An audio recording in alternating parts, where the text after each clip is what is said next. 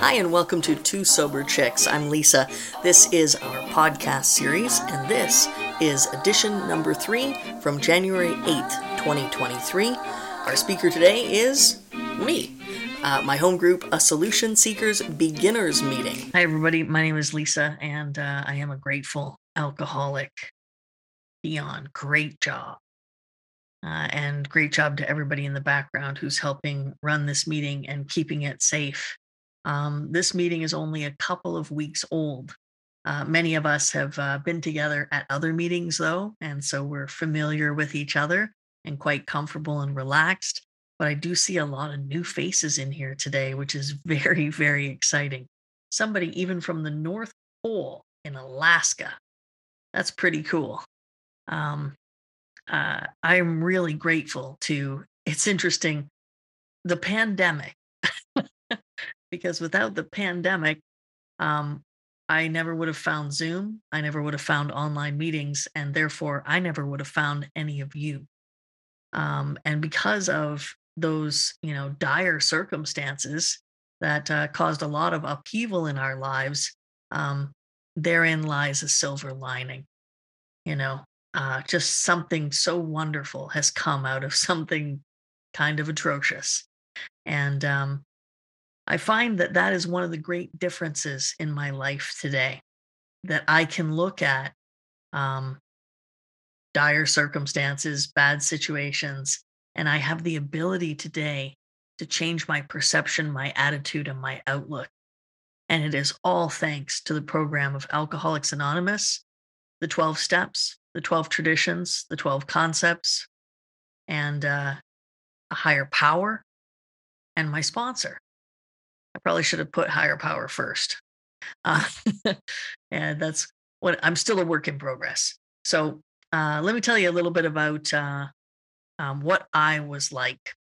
So I was the type of person who was, there was no serenity in calamity. There was just a lot of calamity. And I was a victim that was victimized by the circumstances of my life. That's how I felt. I felt hard done by. I felt a lot of if only, if only this, if only I had not been born gay, if only I had been, prettier or a little thinner or richer, things would have been better. If only my parents had have behaved differently. Um, if only bad things hadn't have happened to me as a child, then life would be okay. And then what did I do? In my later years, I would find alcohol and drugs to cope with all the feelings of regret and bitterness and envy and jealousy, um, hatred, um, all these awful feelings that we identify in the 4th step called character defects, judgment, you name it. I have a long list. Um, I will also tell you too. I just finished a 12-hour shift. I'm on night shift this week, so I know Lisa from Texas can relate to shift work. Yes, so I just finished working. I'm a little bit tired, and I feel like my head's in a little bit of a fog, so I might jump all over the place. Um, Alcoholism took me to some really dark places. Uh, Sometimes I made out with men. You know, that goes over really well in a large room when you're speaking and you're the obvious lesbian at the front of the room and you say that joke, gets a big laugh from the crowd. Uh, it took me to a lot more dark places, though, I'm sure a lot of you can relate. That was just one of the silly ways that I would act out. It just goes to show, too, that I was willing to go to any lengths to get a free drink. Uh, ladies' night, ooh, free booze. Yes, I might be your girlfriend for an hour, as long as there's liquor involved and maybe some drugs. So definitely took me to some dark places and I behaved badly. Um, Liquor was my solution for the longest time. So let me go back a little bit. I am a I am a childhood trauma survivor.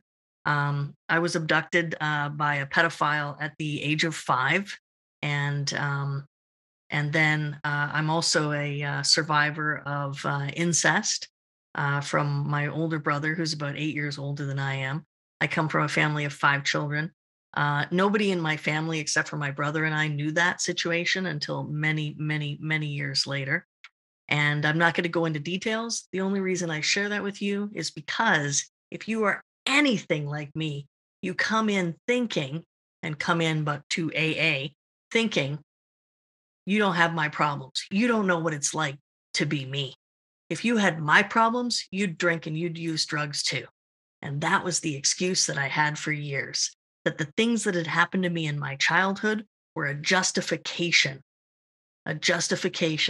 of why I drank the way I drank. And that somehow made it okay, right? That somehow justified it. Um, so that's the only reason why I will mention that. Also, growing up, I discovered in high school that I was gay, which made me different, I felt, from pretty much everybody around me. What do they say? Only 10% of the population is gay. That's a pretty small percentage of the population. So I felt pretty different. Plus, I also grew up in a religious household where I was taught to believe that that was definitely what was wrong with me. Therefore, I wasn't accepted. I was less than. Um, and when I did finally have the courage to come out at 25 years of age, so I carried that secret for a really long time, um, my mother recoiled from me as if I was a hot flame. Flaming hot, flaming, little gay joke there for you. But yes, she really uh, couldn't handle it. So much so that her response to me telling her this big secret and seeking love, her response was, "I wish you told me you'd had cancer, because at least cancer you can cut out with a knife." You know, she was looking for a cure for me. Uh, and I can't think of anything that could hurt more. Um, One of the things that I've always been seeking in life is to be loved, be one of, um, be liked. And that is a difficult thing for an alcoholic. I think a lot of alcoholics are like that. We want to be liked, we want to be one of the crowd. And so we do things and we learn coping mechanisms, which when we come into Alcoholics Anonymous, we learn later are character defects. These are our natural instincts of survival. I changed who I was a lot. I didn't even begin to know who I was until I was 45 years of age because I had changed myself so many times in so many ways, trying to please other people just to get that love. Um, but that doesn't make me a victim because I was also a person who was self-centered and self-seeking. So that's a little bit of what I was like: self-centered, self-seeking. I wanted things to go my way. And so, what do you do when you want things to go your way? You lie, you manipulate. I love the gentle way we call it today. We say we're a people pleaser. Well, that's a nice, fancy, dressed up way of saying you're a liar because I'm lying to myself. If I'm doing things to please other people to get what I want, I'm lying to myself and I'm lying to them. These are things that I've learned in Alcoholics Anonymous. I have a sponsor, and some people might say that he's pretty tough. I remember when I would tell other women that my sponsor would say, "Lisa, your thoughts and feelings are what's wrong with you. That's your problem." And to me, I was like, he's right. That makes sense. But to other ladies in my life, they would be like, "Oh, he's so mean. That's horrible." No, he's honest, because that is actually inherently my problem, is the way I think. And I'm a firm believer today that my thinking causes my feelings. So I today, because of the program and the 12 steps, I can start to feel a certain way. Let's say I'm feeling self pity. Um, but if I catch it in time, I can change the way I think about that situation, and the self pity starts to diminish. It starts to get a little smaller, and I don't stay stuck. I was a person who stayed stuck for decades, and nobody could hold a grudge like Lisa could hold a grudge. I could hold a grudge, and you were dead to me. I cut you out. I could have been a member of the Sopranos. That's how deeply I would carry a grudge. Um, so things are different because of the program for me today. So what happened? The catalyst for me was I was in a relationship. Uh, the relationship had really started to go south about 2 years in. Um, and we were together for a total of 10 years. 10 years. Not looking good by year two, but like a true alcoholic, I am going to make that square peg fit into that round hole if it's the last thing I do. And why? Part of the reason is because I don't know who I am. I don't really love myself. So, how can I expect other people to? So, I've got to hang on to this one because I'd had so many relationships by this point. I felt like this was my last kick at the can, my last hope. She also had a child from a previous relationship. So for me, it was like, woo, instant family. Just add water. I have a partner and I have a kid. This is incredible. Um, I wasn't ready to be a parent. I mean, sometimes I think who is, but it was a wonderful learning experience. I just got off FaceTime with them actually yesterday. We had a beautiful FaceTime for about an hour and a half. Yeah, that's right. My ex and my kid and I FaceTime still. Let me tell you, that was a long time coming because I remember when I had this bitter resentment when we did finally break up after 10 years. And I was seeing her around the city date other people, and it drove me nuts.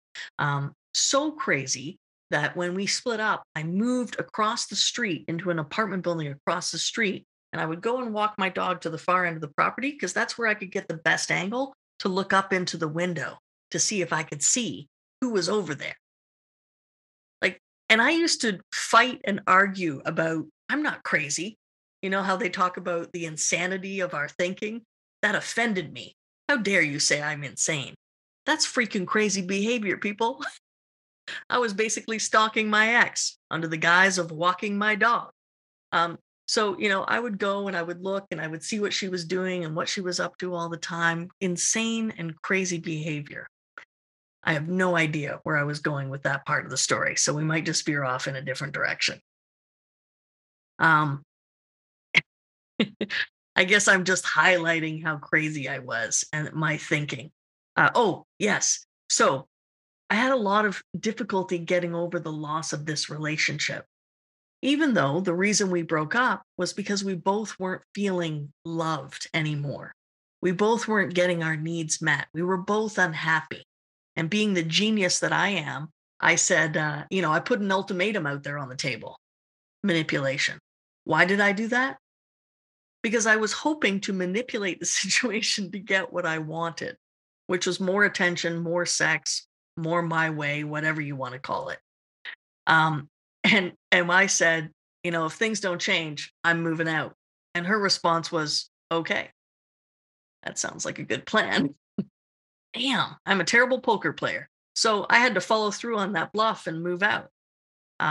So a lot of bitter resentment. And my sponsor, when I took this to my sponsor said something crazy. And it was, you need to pray for her. I was like, what?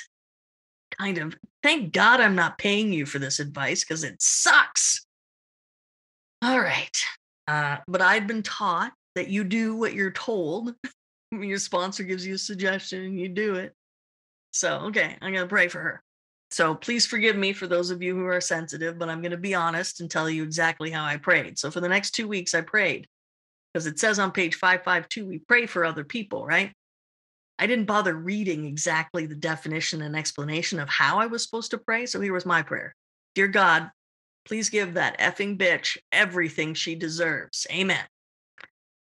And I was expecting change, and nothing changed. So my sponsor talked to me 2 weeks later, and he's like, "So how you feeling?" I'm like, "Pretty much the same. Still hate her." And he's like, "Well, have you been doing what I suggested?" I said, "Yeah." He goes, "What have you been praying?" So I told him, and when he was done laughing, he said, "Okay, maybe I should be a little bit more specific with you. So you need some clearer instructions." So what he said was, "You need to pray for her to have everything that you wanted the two of you to have together." Wow, that hurt. Felt like he'd punched me in the face. But I did it. I started to pray for her to have um, honesty, love, companionship, compassion, empathy, understanding, somebody who was there for her. Um, and miracle upon miracle, when she told me that she was engaged and getting married, I said, "I'm happy for you. You deserve to be loved.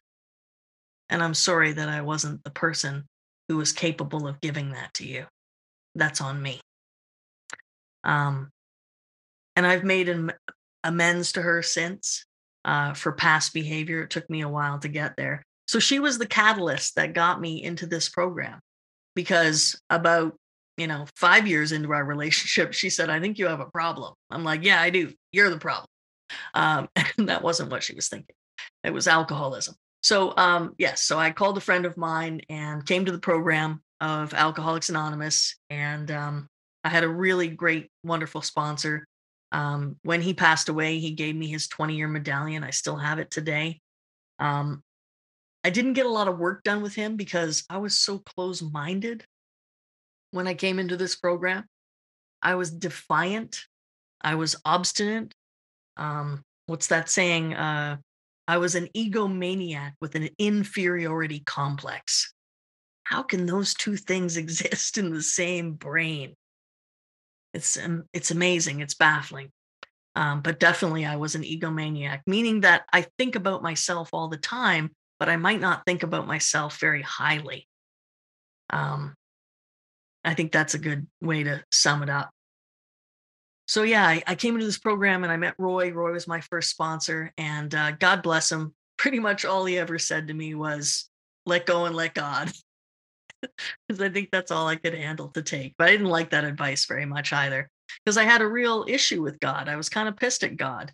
Um, First of all, I'm gay, and secondly, there's the childhood stuff, which I'd like us to, talk about. So I had a huge chip on my shoulder. And then I come to AA. All I did was cry in the first few weeks of going to meetings, because I'd see slogans and I'd see "let go and let God" and "there but for the grace of God go I." And I'd think, man, I'm effed. If this is the solution, I'm definitely effed, because I don't believe in God. And the God that I do believe in, I feel abandoned. So how's that gonna work? Um, and it worked slowly. It worked over time. I love that saying. It's not a slogan, but I've heard it said a lot. Time takes time. A lot of the slogans that irritated me, if you're new in early sobriety, a lot of the slogans that irritate you, you might come to love later on. Like, I hated "let go and let God," but now it really has led me to acceptance. I really have a good understanding of acceptance today. And yeah, so little slogans like that have really helped me. So what else has helped me? I love the serenity prayer. God, grant me the serenity to accept the things I cannot change. Took me forever to figure out the things I could not change were you. The only thing I can change in this life is myself, my attitude, and my thinking, and my outlook, and my perspective. And how do I do that? Well, one of the things is about ego reduction. I take things to my sponsor, and then I take into account the suggestions that he has given me based on his own experience as a person who has been sober longer than I have, as a person who went through the steps before I did. And I follow those suggestions. And the cool thing is that I didn't trust anybody because I wasn't trustworthy. And the relationship that I have with my sponsor was probably the first relationship built on trust that I ever had in my life. Um, that man would later become the best man at my wedding. I just recently celebrated 9 years of clean and sober time. I haven't had a drink for 13 years. But again, I'm stubborn and obstinate, and I tried some outside issues when life got hard. I'm always looking for an easier, softer way. My character defects, they keep coming back, they keep rearing their ugly head. But thankfully, today, I have a solution. I can identify them. Before this program, I couldn't identify them. I didn't know what the problem was. I just thought life was hard and it sucked. But today, I realize life can be a struggle, but I don't have to stay in the struggle all the time. There are moments of joy and there are moments of serenity. And I have choices today, choices that I didn't have. When I picked up that first drink and put it in my body, the big book and my sponsor has taught me that that triggers an allergy. And then I don't have a choice. I don't have control. That's one of the things I had to accept. And I had a hard time accepting that. I cannot drink like a normal person. So what did I do? I had to change my thinking. I had to start looking at alcohol as what it was to me. It might not be this way for everybody, but for me, an alcoholic, it's poison. So today, I would no sooner pick up a jug of Drano and chug it back than I would a beer or a shot, because they're the same. They will kill me, and I will have no control over the outcome once I put them in my body. So that's one of the things that I've learned in Alcoholics Anonymous. The other thing that I've learned is that I have a disease of the mind. The big book has so much information in it about who I am. Pages 60 to 63 are some of my favorite pages because it's like, oh, I finally know who I am. I'm that person who wants to control everyone. And I am deluded into thinking that if you all do what I want and behave the way I want and follow my script, life will be wonderful. And then sometimes I get that. And what do I want? I want more. It's never enough. Never enough. You know, when 9 years ago, when I got hopefully clean and sober for the last time, um, I lost, my business was tanking. I was facing bankruptcy. I was facing homelessness. And I had just come back into this program. So I'm a month sober and all of that is going on. I don't know. I'm 2 weeks away from not knowing whether or not I'm going to have a home, where I'm going to live, and what am I going to do now for the rest of my life? Because that's how I think in extremes. I didn't think one day at a time. It was like, what am I going to do for the rest of my life? And I'd call my sponsor. A lot of my sponsees are like, "Oh, I'm sorry I call you so much." Some don't call at all. People say, "How many sponsees do you have?" I say about half, because some of them are around and some of them aren't.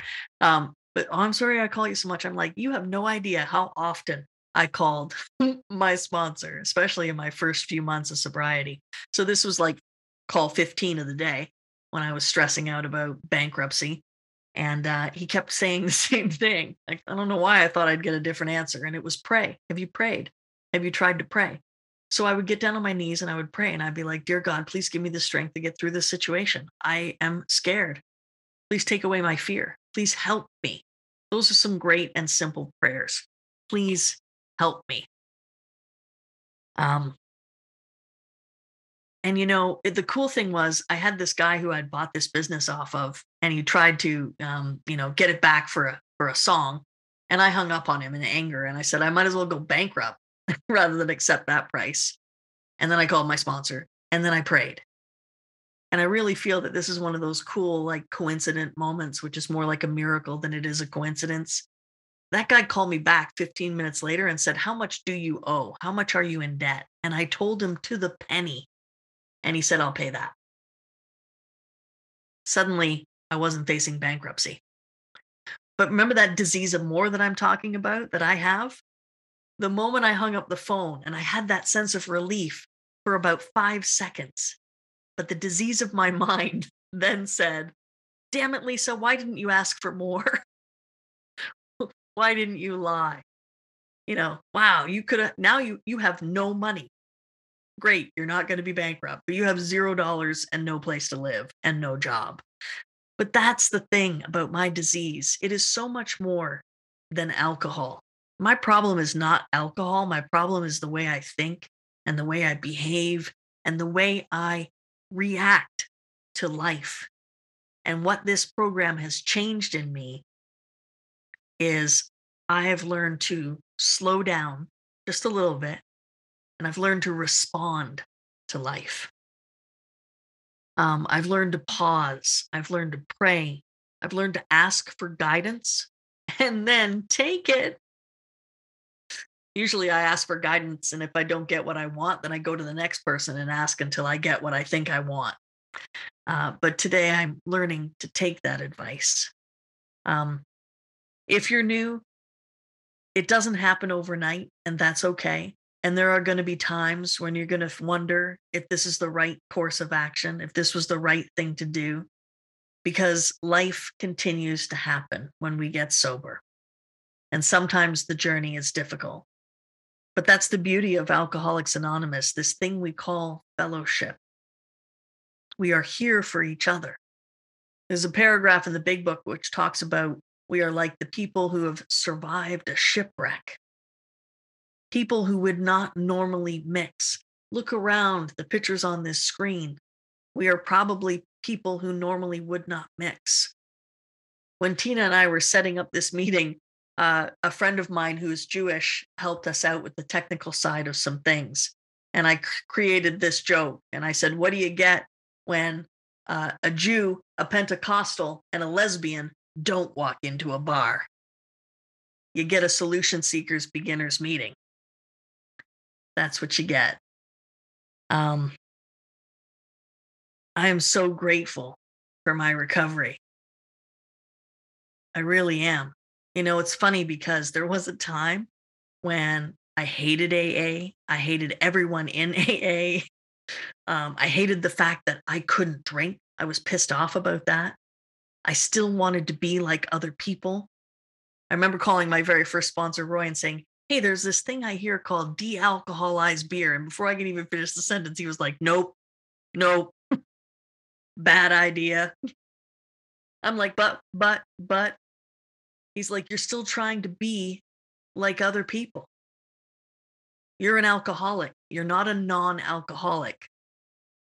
Non-alcoholic drinks are for non-alcoholic people." So that's not me.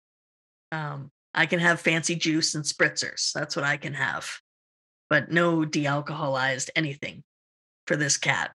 It makes me think that I'm one of those people, and I'm not. I'm one of you people. And you know what?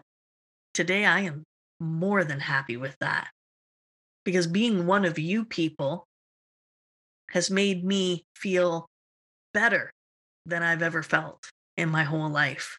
I'm beginning to learn who I am, and I'm beginning to like who I am. I like me today. The St. Francis prayer has been something that has helped me. And when I first read that, I cried because I was so selfish and self centered. I'm like, what? I want to be understood. I want to be loved. This is saying the opposite of what I want. Yes, it is. But in learning to love other people selflessly and learning to give away and learning to love my ex-partner so much for the first time at the end of our relationship that I was able to wish her happiness and good fortune. I have a continued relationship with them today. I have a friendship. She calls me. She's a psychologist, by the way. She calls me for advice and suggestions when she's in a rough patch, when she is in rough going. Um, she thanks me for being a good co-parent to our child who has had many, many struggles. Um, there's so many good things. And I mentioned I got married. I'm My wife and I have been together for 7 years, and I wouldn't have had that. Um, that's another funny story because I thought that I was going to be alone forever after I let go of my ex partner. And I tried dating and it just wasn't working out. Dating apps did not work for me in sobriety. And so finally I said, okay, God, I get it. I think you want me to be alone. So can you help me accept that? And 3 months later, my wife and I met, and she chased me. That's right. I was like, no, I'm not ready to date. Then I called my sponsor. We went to page 169 and we did a whole other inventory. And that's a topic for another day. I think I will finish there. Thank you so much for coming to a Solution Seekers Beginners meeting. I'm so happy to see so many new people here. And this is our speaker meeting day. So we do a speaker on Sundays, and they share for 45 to 50 minutes. And then every other day, so the other 6 days out of the week, 7 a.m. Eastern Standard Time, you guys get to share in your talks. We do a topic every day out of the big book. Some days we read from Bill's story, more about alcoholism, how it works. It's all there in the chat. If you want to see it, please save our login information and come join us again. I hope to see you soon. I love you all. Thank you so much for letting me share my experience, strength, and hope. Hey, thanks, me, for being our third speaker in our podcast speakers series on Two Sober Chicks. Join us another time on any of our regular episodes where Julie and I hang out and share our thoughts and feelings on recovery.